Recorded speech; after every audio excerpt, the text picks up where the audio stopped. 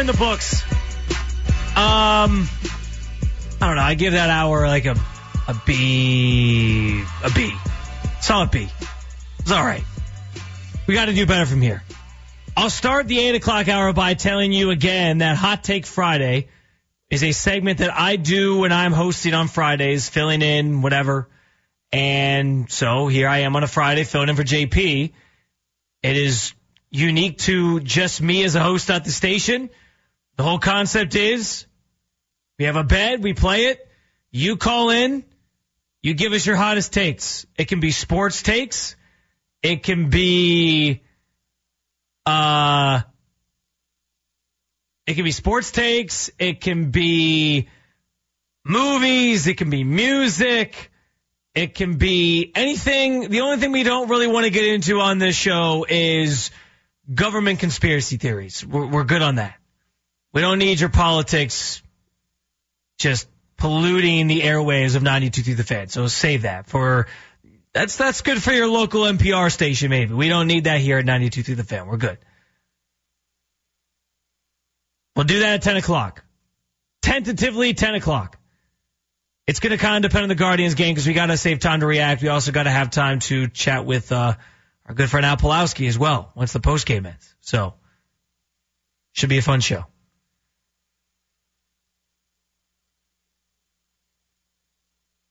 We also have Jon Doss coming up this hour. He'll join us at 8:40.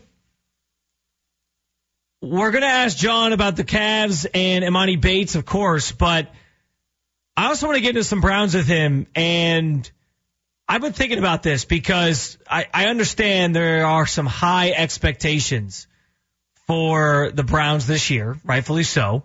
It's playoffs or bust. We had the conversation last night as Albert Breer last week. Last week, what am I saying? Albert Breer dropped the nugget that he thought if Kevin Stefanski goes 9-8, he's probably safe, right? I added the context that, is that a 9-8 with the playoffs or 9-8 missing the playoffs? Because I think if he misses the playoffs, I think he's gone no matter what. He'll be hovering around 500 as a coach. You're expected to make immense progress with Deshaun Watson this year. Whoa, that's a heck of a play by Tyler Freeman.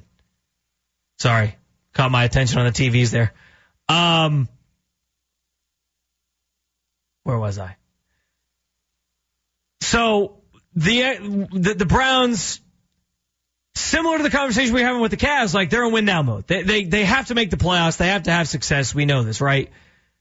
But as part of having sort of tempered expectations for the season and trying not to get too far ahead of myself and waiting for them to kind of prove it to me, I don't need, even with Deshaun Watson and the expectations that he's going to bounce back to the guy that he was pre-COVID and all the legal stuff that played out. I don't need the Browns to be the Chiefs or the Bills or the Bengals. Like, I don't care about the division winners. I think where the Browns are, what's going to make or break the Browns season and whether or not they get into the tournament or not come January isn't going to be if they steamroll the division and win it for the first time.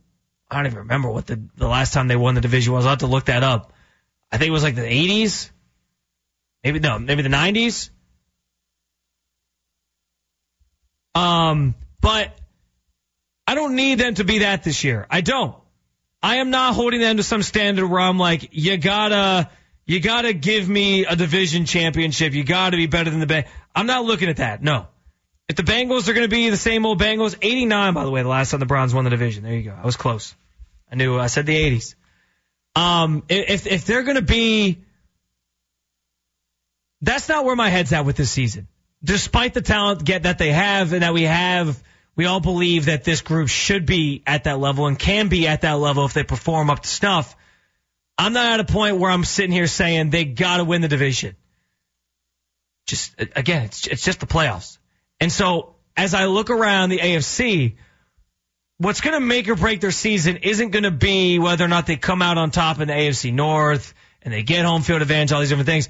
It's going to be how they stack up with this group of teams. I want to talk about where we think the Browns are in comparison to this next tier of teams below the division winners. So again, Bills were division winners last year. They're in Vegas. They are the favorites to win that division again, although it's closer this year with what the Jets did this offseason and the Dolphins obviously getting Tua back and all these different things. But Bills, let's just say Bills are a division winner because they're a Super Bowl contending team based on Vegas odds. The Bengals, again, favorites in the North. Fine. Maybe the Browns get lucky and do clip them this year because they tend to own their number, and if you get a couple wins against them, that go a long way. Chiefs, we know, defending Super Bowl champs. For the South, it's the Jaguars, and I think that's probably right. But I'm also not deathly afraid of the South. The teams that I listed there, the Bills, the Bengals, and the Chiefs, they are the creme de la creme in the AFC. Those are the big dogs that you're looking up at and chasing if you're the Browns or other teams that have playoff and Super Bowl aspirations. Those are the teams we've seen the last couple of years in the mix for Super Bowls out of the AFC, right? I'm looking at the next tier, though. And maybe you put the Jaguars in that next tier because if the Jaguars, and you just can't trust them, so maybe they end up being more of a wild card team as well. But these are the teams that I want to know where the Browns stack up. We'll say the Chargers, the Jets, the Dolphins, and then in your own division, the Ravens and the Steelers. Again, if you want to look at the South and kind of say, I think the Jags are probably the best team, but maybe the Titans surprise some people, good coach, whatever, fine. I think the Browns are better than the Titans. I'd put them ahead of them. But as I look at that list of teams, those are the teams that I'm measuring the Browns against this year because likely those are the teams that are going to decide if the Browns are outside looking in or actually playing in the big dance. If I do the math on this, I think I would put the Browns ahead of... I don't want to put them... I want to put them ahead of the Chargers because the Chargers always find a way to lose games, but they also lost to the Chargers last year. Granted, it was a Jacoby Brissett game. Maybe I have more faith in the Chargers than others. I think the Chargers continue getting better this year. They did make the playoffs last year. I'll say the Browns are just below the Chargers. The Jets, I understand the Aaron Rodgers hype. I don't know if I'm buying the Jets, man. It feels very Brett Favre when he went to New York. Didn't end up meaning anything. The Jets weren't good with him. They took a shot, fine. And listen, Aaron Rodgers probably still has more in the tank now than Brett Favre did back then, even though technically Brett Favre did have something left because he went to Minnesota and almost got to the Super Bowl. So fine. Maybe the comp is wholly fair. I don't know. Something about that situation just feels like it's too good to be true. Is it really going to be as easy for them as we bring in Aaron Rodgers and it all works? With a younger team, I'm not sold. I know he's recruiting all his boys to go there. He's got the receivers. Garrett Wilson's phenomenal. I love Garrett Wilson.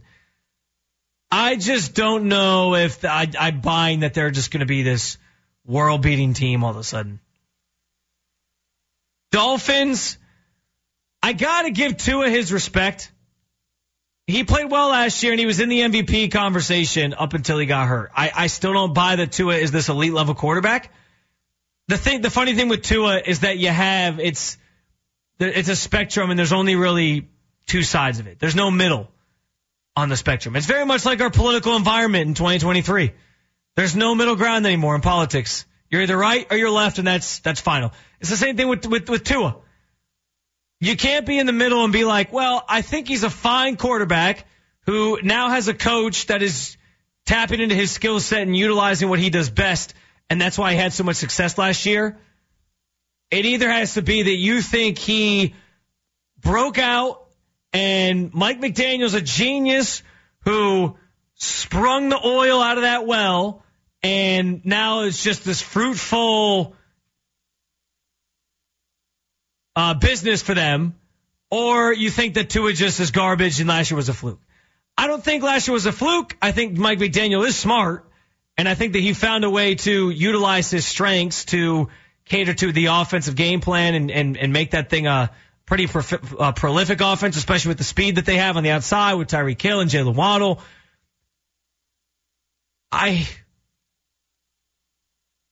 As much as I respect Mike McDaniel and I'm not out on Tua completely, I still think I like the Browns more than the Dolphins.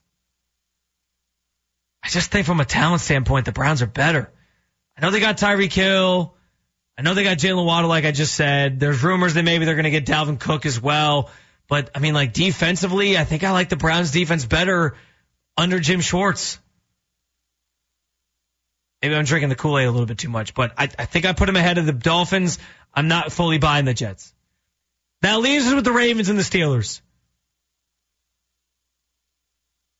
This is so difficult because every year I want to put them ahead of the Steelers and just say, that's it. Steelers, it's not their time. But I feel like the Steelers have done everything this offseason to address needs around Kenny Pickett, both defensively and offensively, to just give them this very solid team. And now they can kind of start figuring out what he's going to be and if he's really going to be a franchise quarterback for them. I want to put him ahead of the Steelers, man. I do. But every time I try to do it, they lose a game they should win against Pittsburgh, and Pittsburgh continues to finish ahead of them in the division. I am so stuck in this. You got to prove it to me mode. You know what? Screw it. I'll put him ahead of the Steelers. I think again, because of the talent reasons, I'll put him below the Ravens, though. No, you know what? You know what? We'll think about it during the break because I'm curious if this Todd Monken offense with Lamar Jackson is all it's going to be cracked out to be. Do you have the Browns ahead of the Steelers and the Ravens in the division? And where do they stack up against these other teams that will probably be in the wild card picture alongside with them, assuming the Bengals are your division winner? 216-474-9992. We want your calls on it. We continue talking Browns on the other side. Jon Doss joins us at 8:40. Spencer German in for JP tonight on The Fan.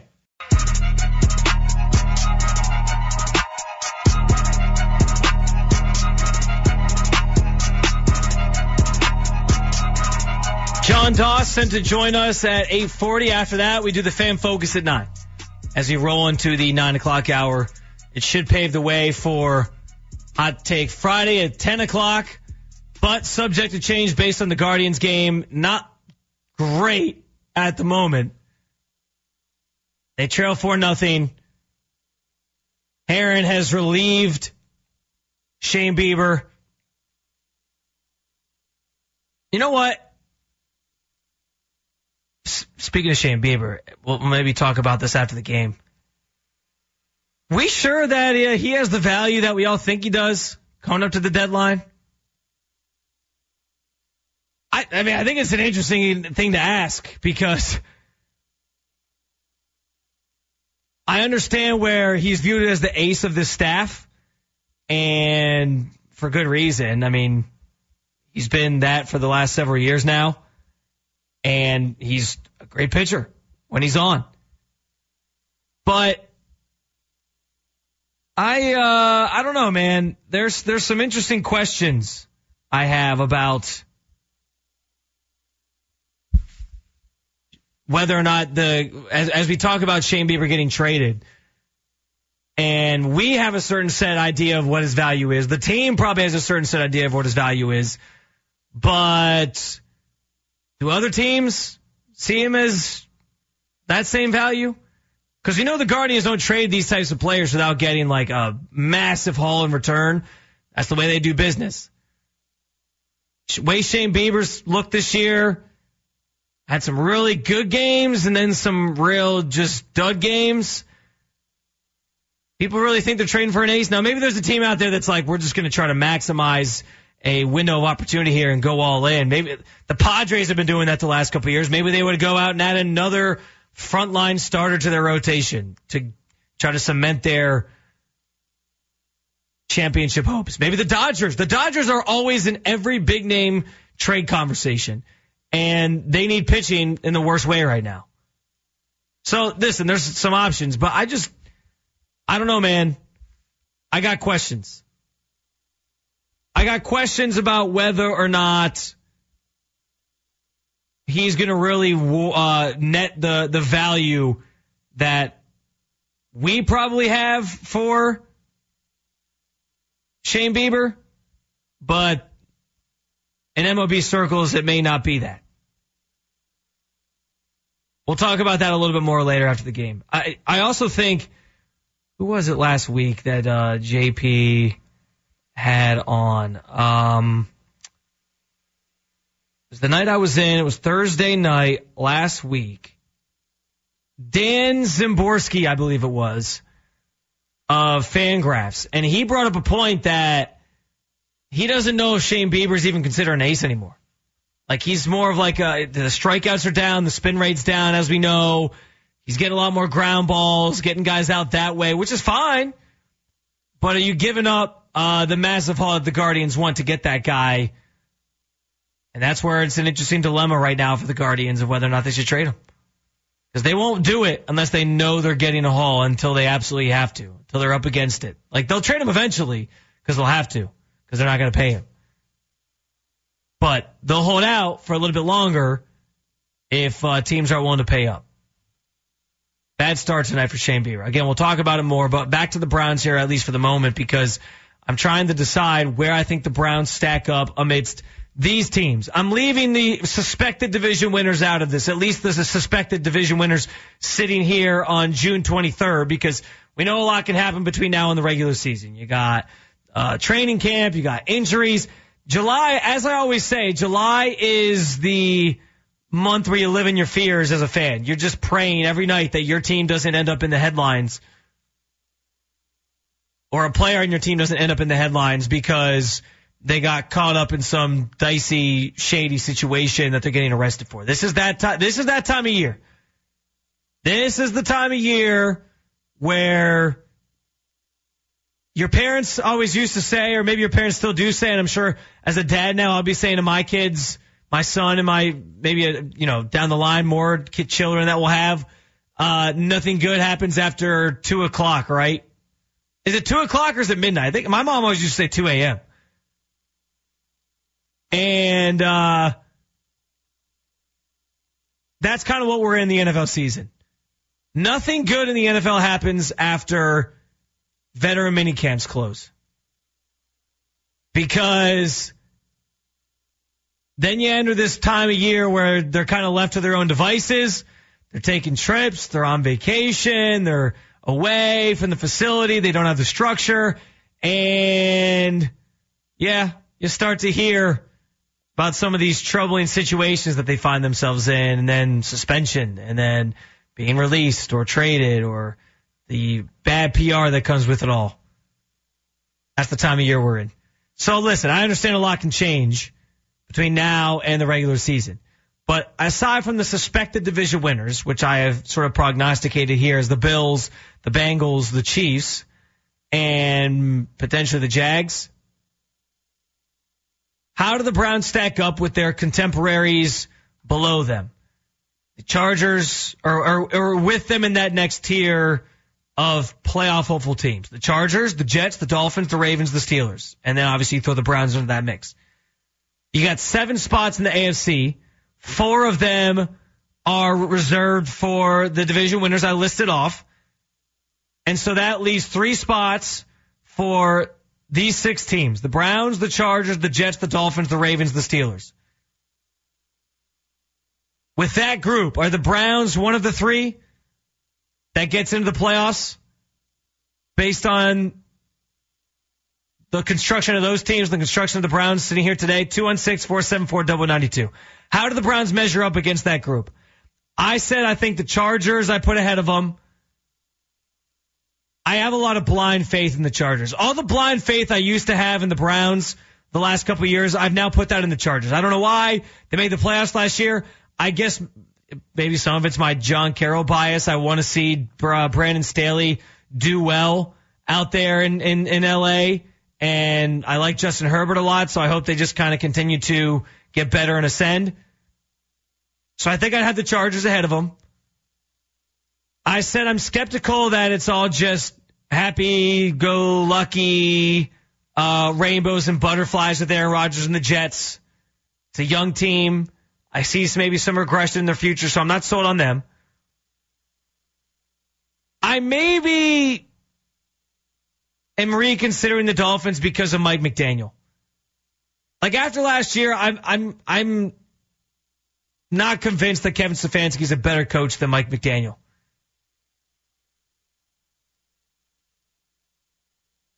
So heck, I'll say the Dolphins are there, and then you got the Ravens and the Steelers. Can the Browns top those two teams? Every time I said it, every time I want to put the Steelers ahead of them, they somehow end up finishing better in the division. I can't do it with the Steelers. I can't.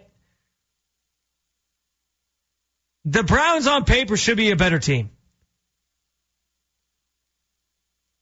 You know what? I think they are better than the Steelers. I got to try not to live in my fears here during this exercise. So I'll say that I think they're better than the Steelers.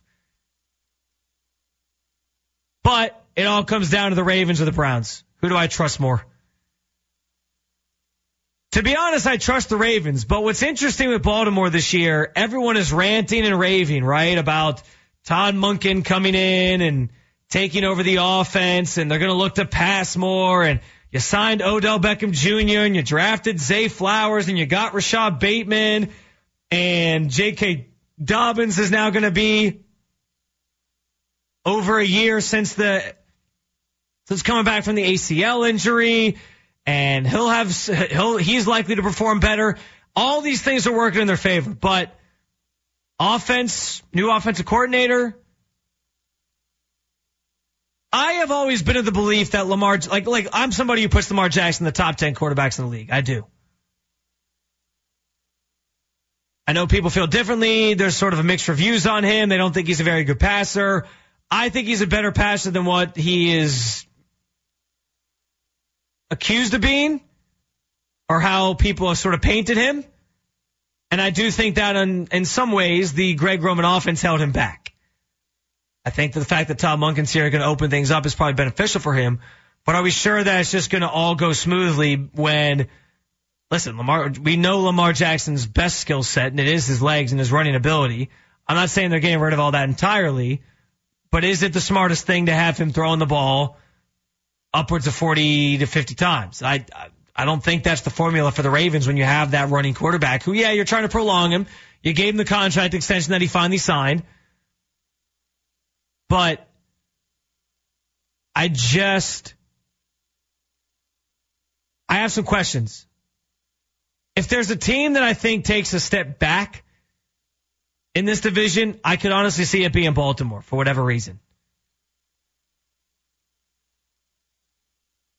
But the Steelers are right there as well, although the Steelers we've been saying are going to take a step back forever, it seems, and they're still right in the mix. The thing with the Steelers that's different is like they were around, again, you can't finish 500, I get it, but they were around 500 anyway last year. So, I just can't count them out to finish around 9-8, 8-9 again next year. They finished 9-8 a year ago because it just seems like Mike Tomlin just doesn't he doesn't let his team end up with a losing season. It is just not in his blood to let his team have a losing season. It's just who he is at this point. So regression from the Steelers basically looks like you're under that mark. You do finish with a below 500 record, and you're questioning whether or not Mike Tomlin's the guy moving forward after next season. I don't think that we're going to get that from Pittsburgh. I don't. So if I'm looking at the division and saying who takes the step back, I honestly think the Ravens are maybe that team.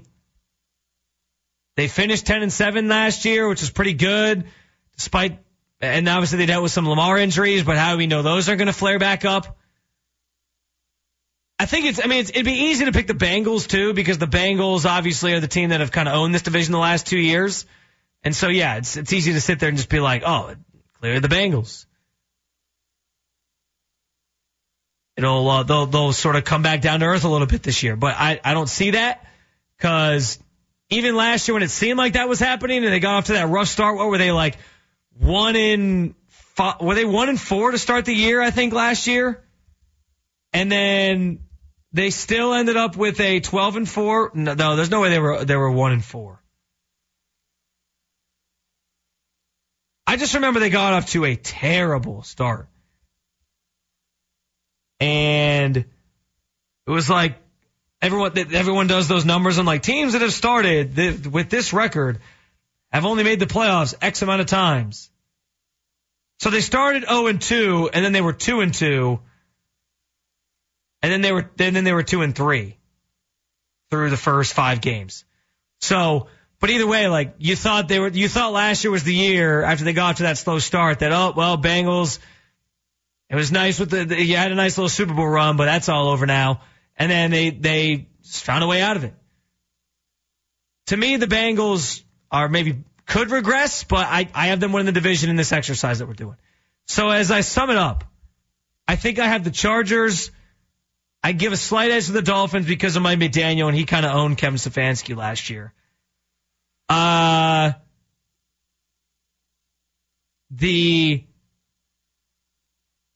think I'd have the Browns next. I don't trust the Jets. I don't trust the Steelers. It's almost like 3A and 3B with the Ravens and the Browns for me. The Ravens have seemed to always have the Browns' number since Lamar's been there, so that's a little nerve-wracking. Yeah, I think they're interchangeable, but they're right there in this as I sort of roll through this and estimate where they stack up against these other teams that I think I'm going to be measuring them by this season. Because I think the other teams that we listed off, the Bengals, Bills, and Chiefs, for example, they're division winners. They don't need to be that. I just need them to get one of the final 3 spots left out of that group of 6 teams that we rattled off. They're right there, in my estimation. Let's take a break. When we get back, we'll talk some Browns with Jon Doss. We'll also talk about Emoni Bates and the Cavaliers, where they go from here. He joins us next from News Channel 5. Coming up on Overtime with Jonathan Peterlin. Spencer German with you till midnight here on The Fan.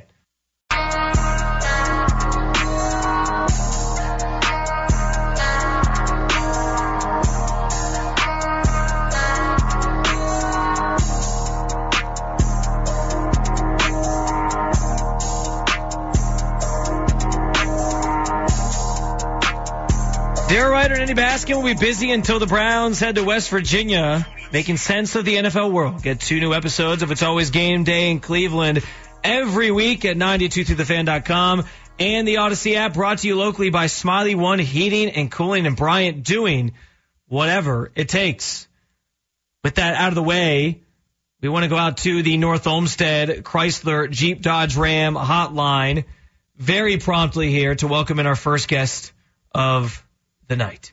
He is, of course, the sports director at News Channel 5, WEWS, a good friend of the show, Jon Doss, joining us on the program. What's going on, John?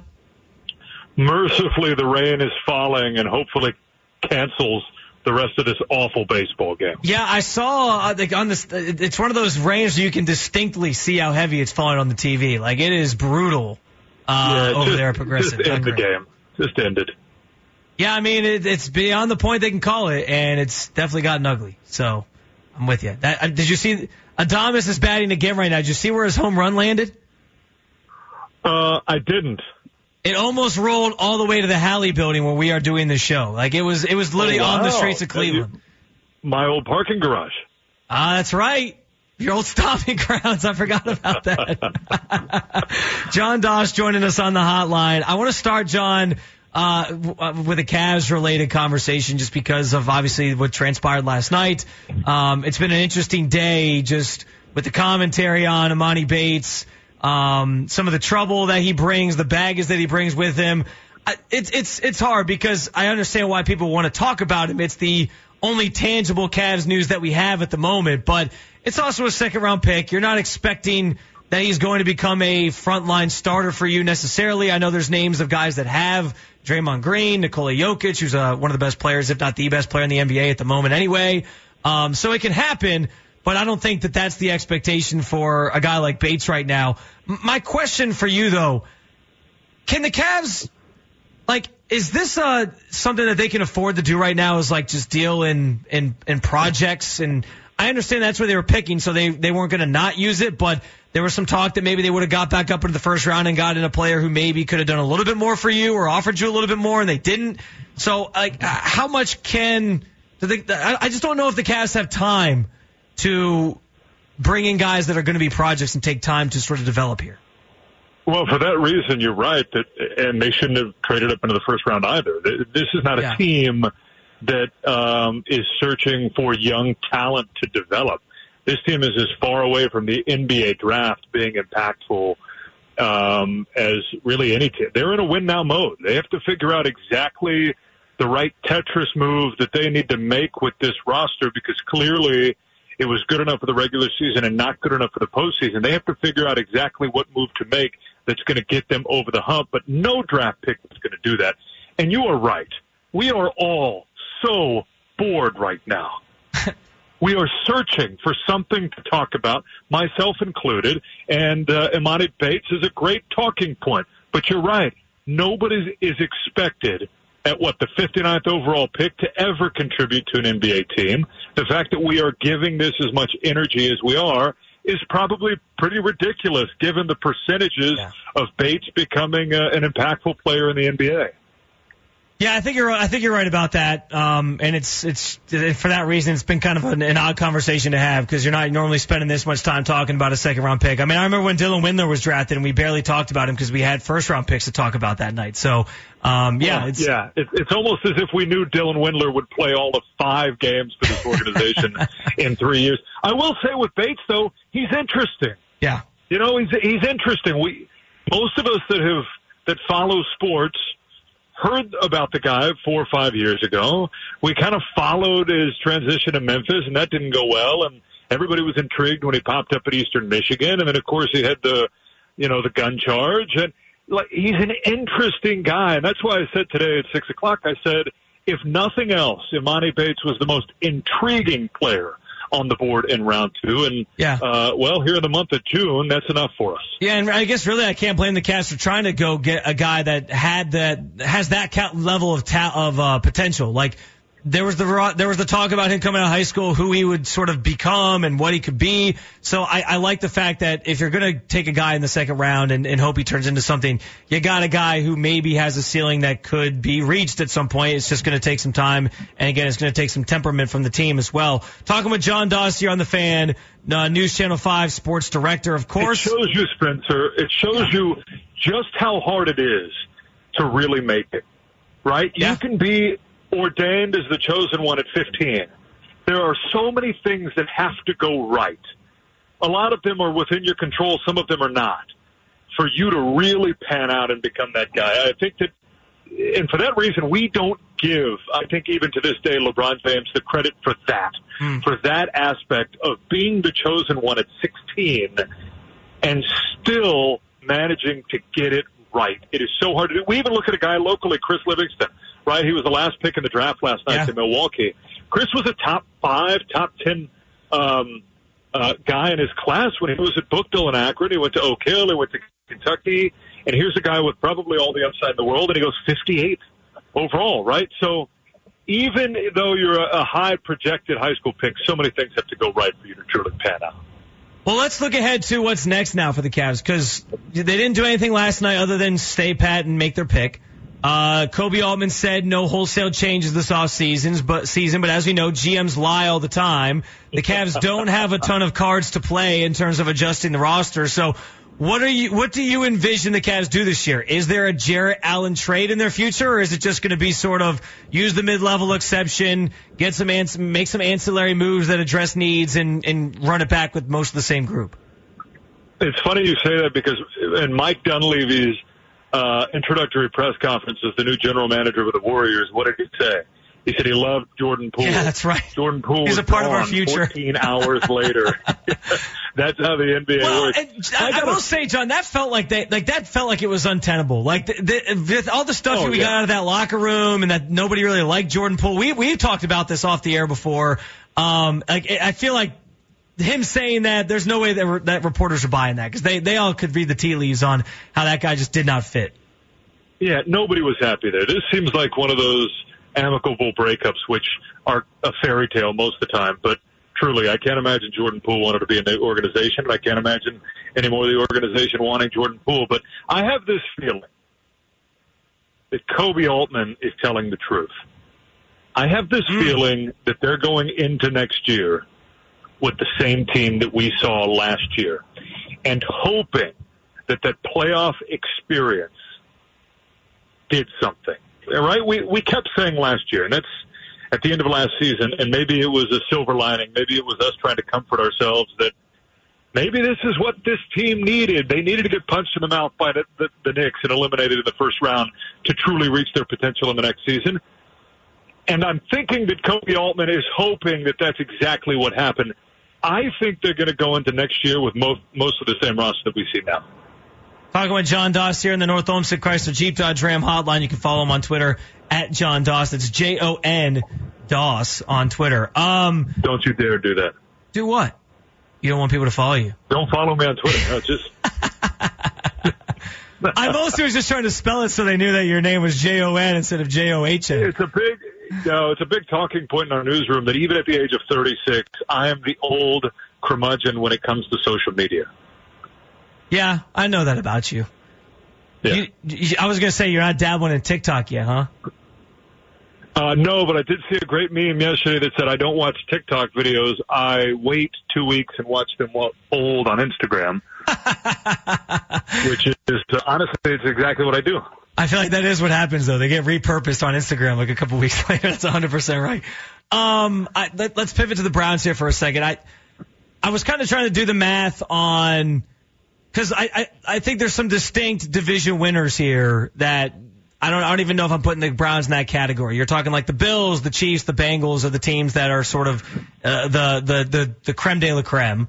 And then I think the Browns are in this group. It's an interesting group of 6 other teams that are all going to be going for the wild card spot. So it's them, it's the Chargers, the Jets, the Dolphins, the Ravens, the Steelers. I'm trying to sort of figure out where they fit in that hierarchy and where they maybe stand with some of those teams. In particular, I guess, within the division, I'm curious your thoughts on the outlook for the AFC North in particular, because every year we say it's the year finally that they get over the Steelers hump, and then the Steelers finish above them. And I'm interested with the Ravens because I actually think if there's a team in this division that takes a step back, it's the Ravens. With the new offensive coordinator, trying some different things with Lamar Jackson. What say you on the outlook for the AFC North? You don't believe in the Ravens paying an old wide receiver with no knees $15 million? Well, yeah, that's part of it too. I think your struggle is the struggle for the rest of us. I don't think I've ever remember a time where a conference was as strong as the AFC is for one. Yeah. And even if you look at this division, you say, well, obviously it's the strongest division of football. I don't know that that's true either, right? You look at the AFC East, and that's an incredible division. And I think you're right. We're all struggling to figure out exactly where the Browns shake down. On paper, I mean, we've been saying this the last 3 or 4 years. On paper, they're as talented as any team in football. I like the additions that they've made. I think I like the new additions that they have made this offseason more than I have liked most of them under Andrew Berry and even dating back to Dorsey. But you know as well as I know, everything hinges on one player. Yeah. If Deshaun Watson is an MVP caliber quarterback like we saw, I mean, we almost can't even remember it, right? It was so long ago. If he's that type of player, the Browns have the opportunity not just to win the division, but to challenge in the AFC because they are that talented, if he's that good of a player. If he's not, if we see something in between that and what we saw last year, maybe they can contend, but he has to be better than the 6-game sample size we saw last year, or they're going to be at the bottom of the division looking up again. You doing anything at the Greenbrier for your training camp coverage this year? I am not. We are sending Cameron Justice. Will be there for a few days.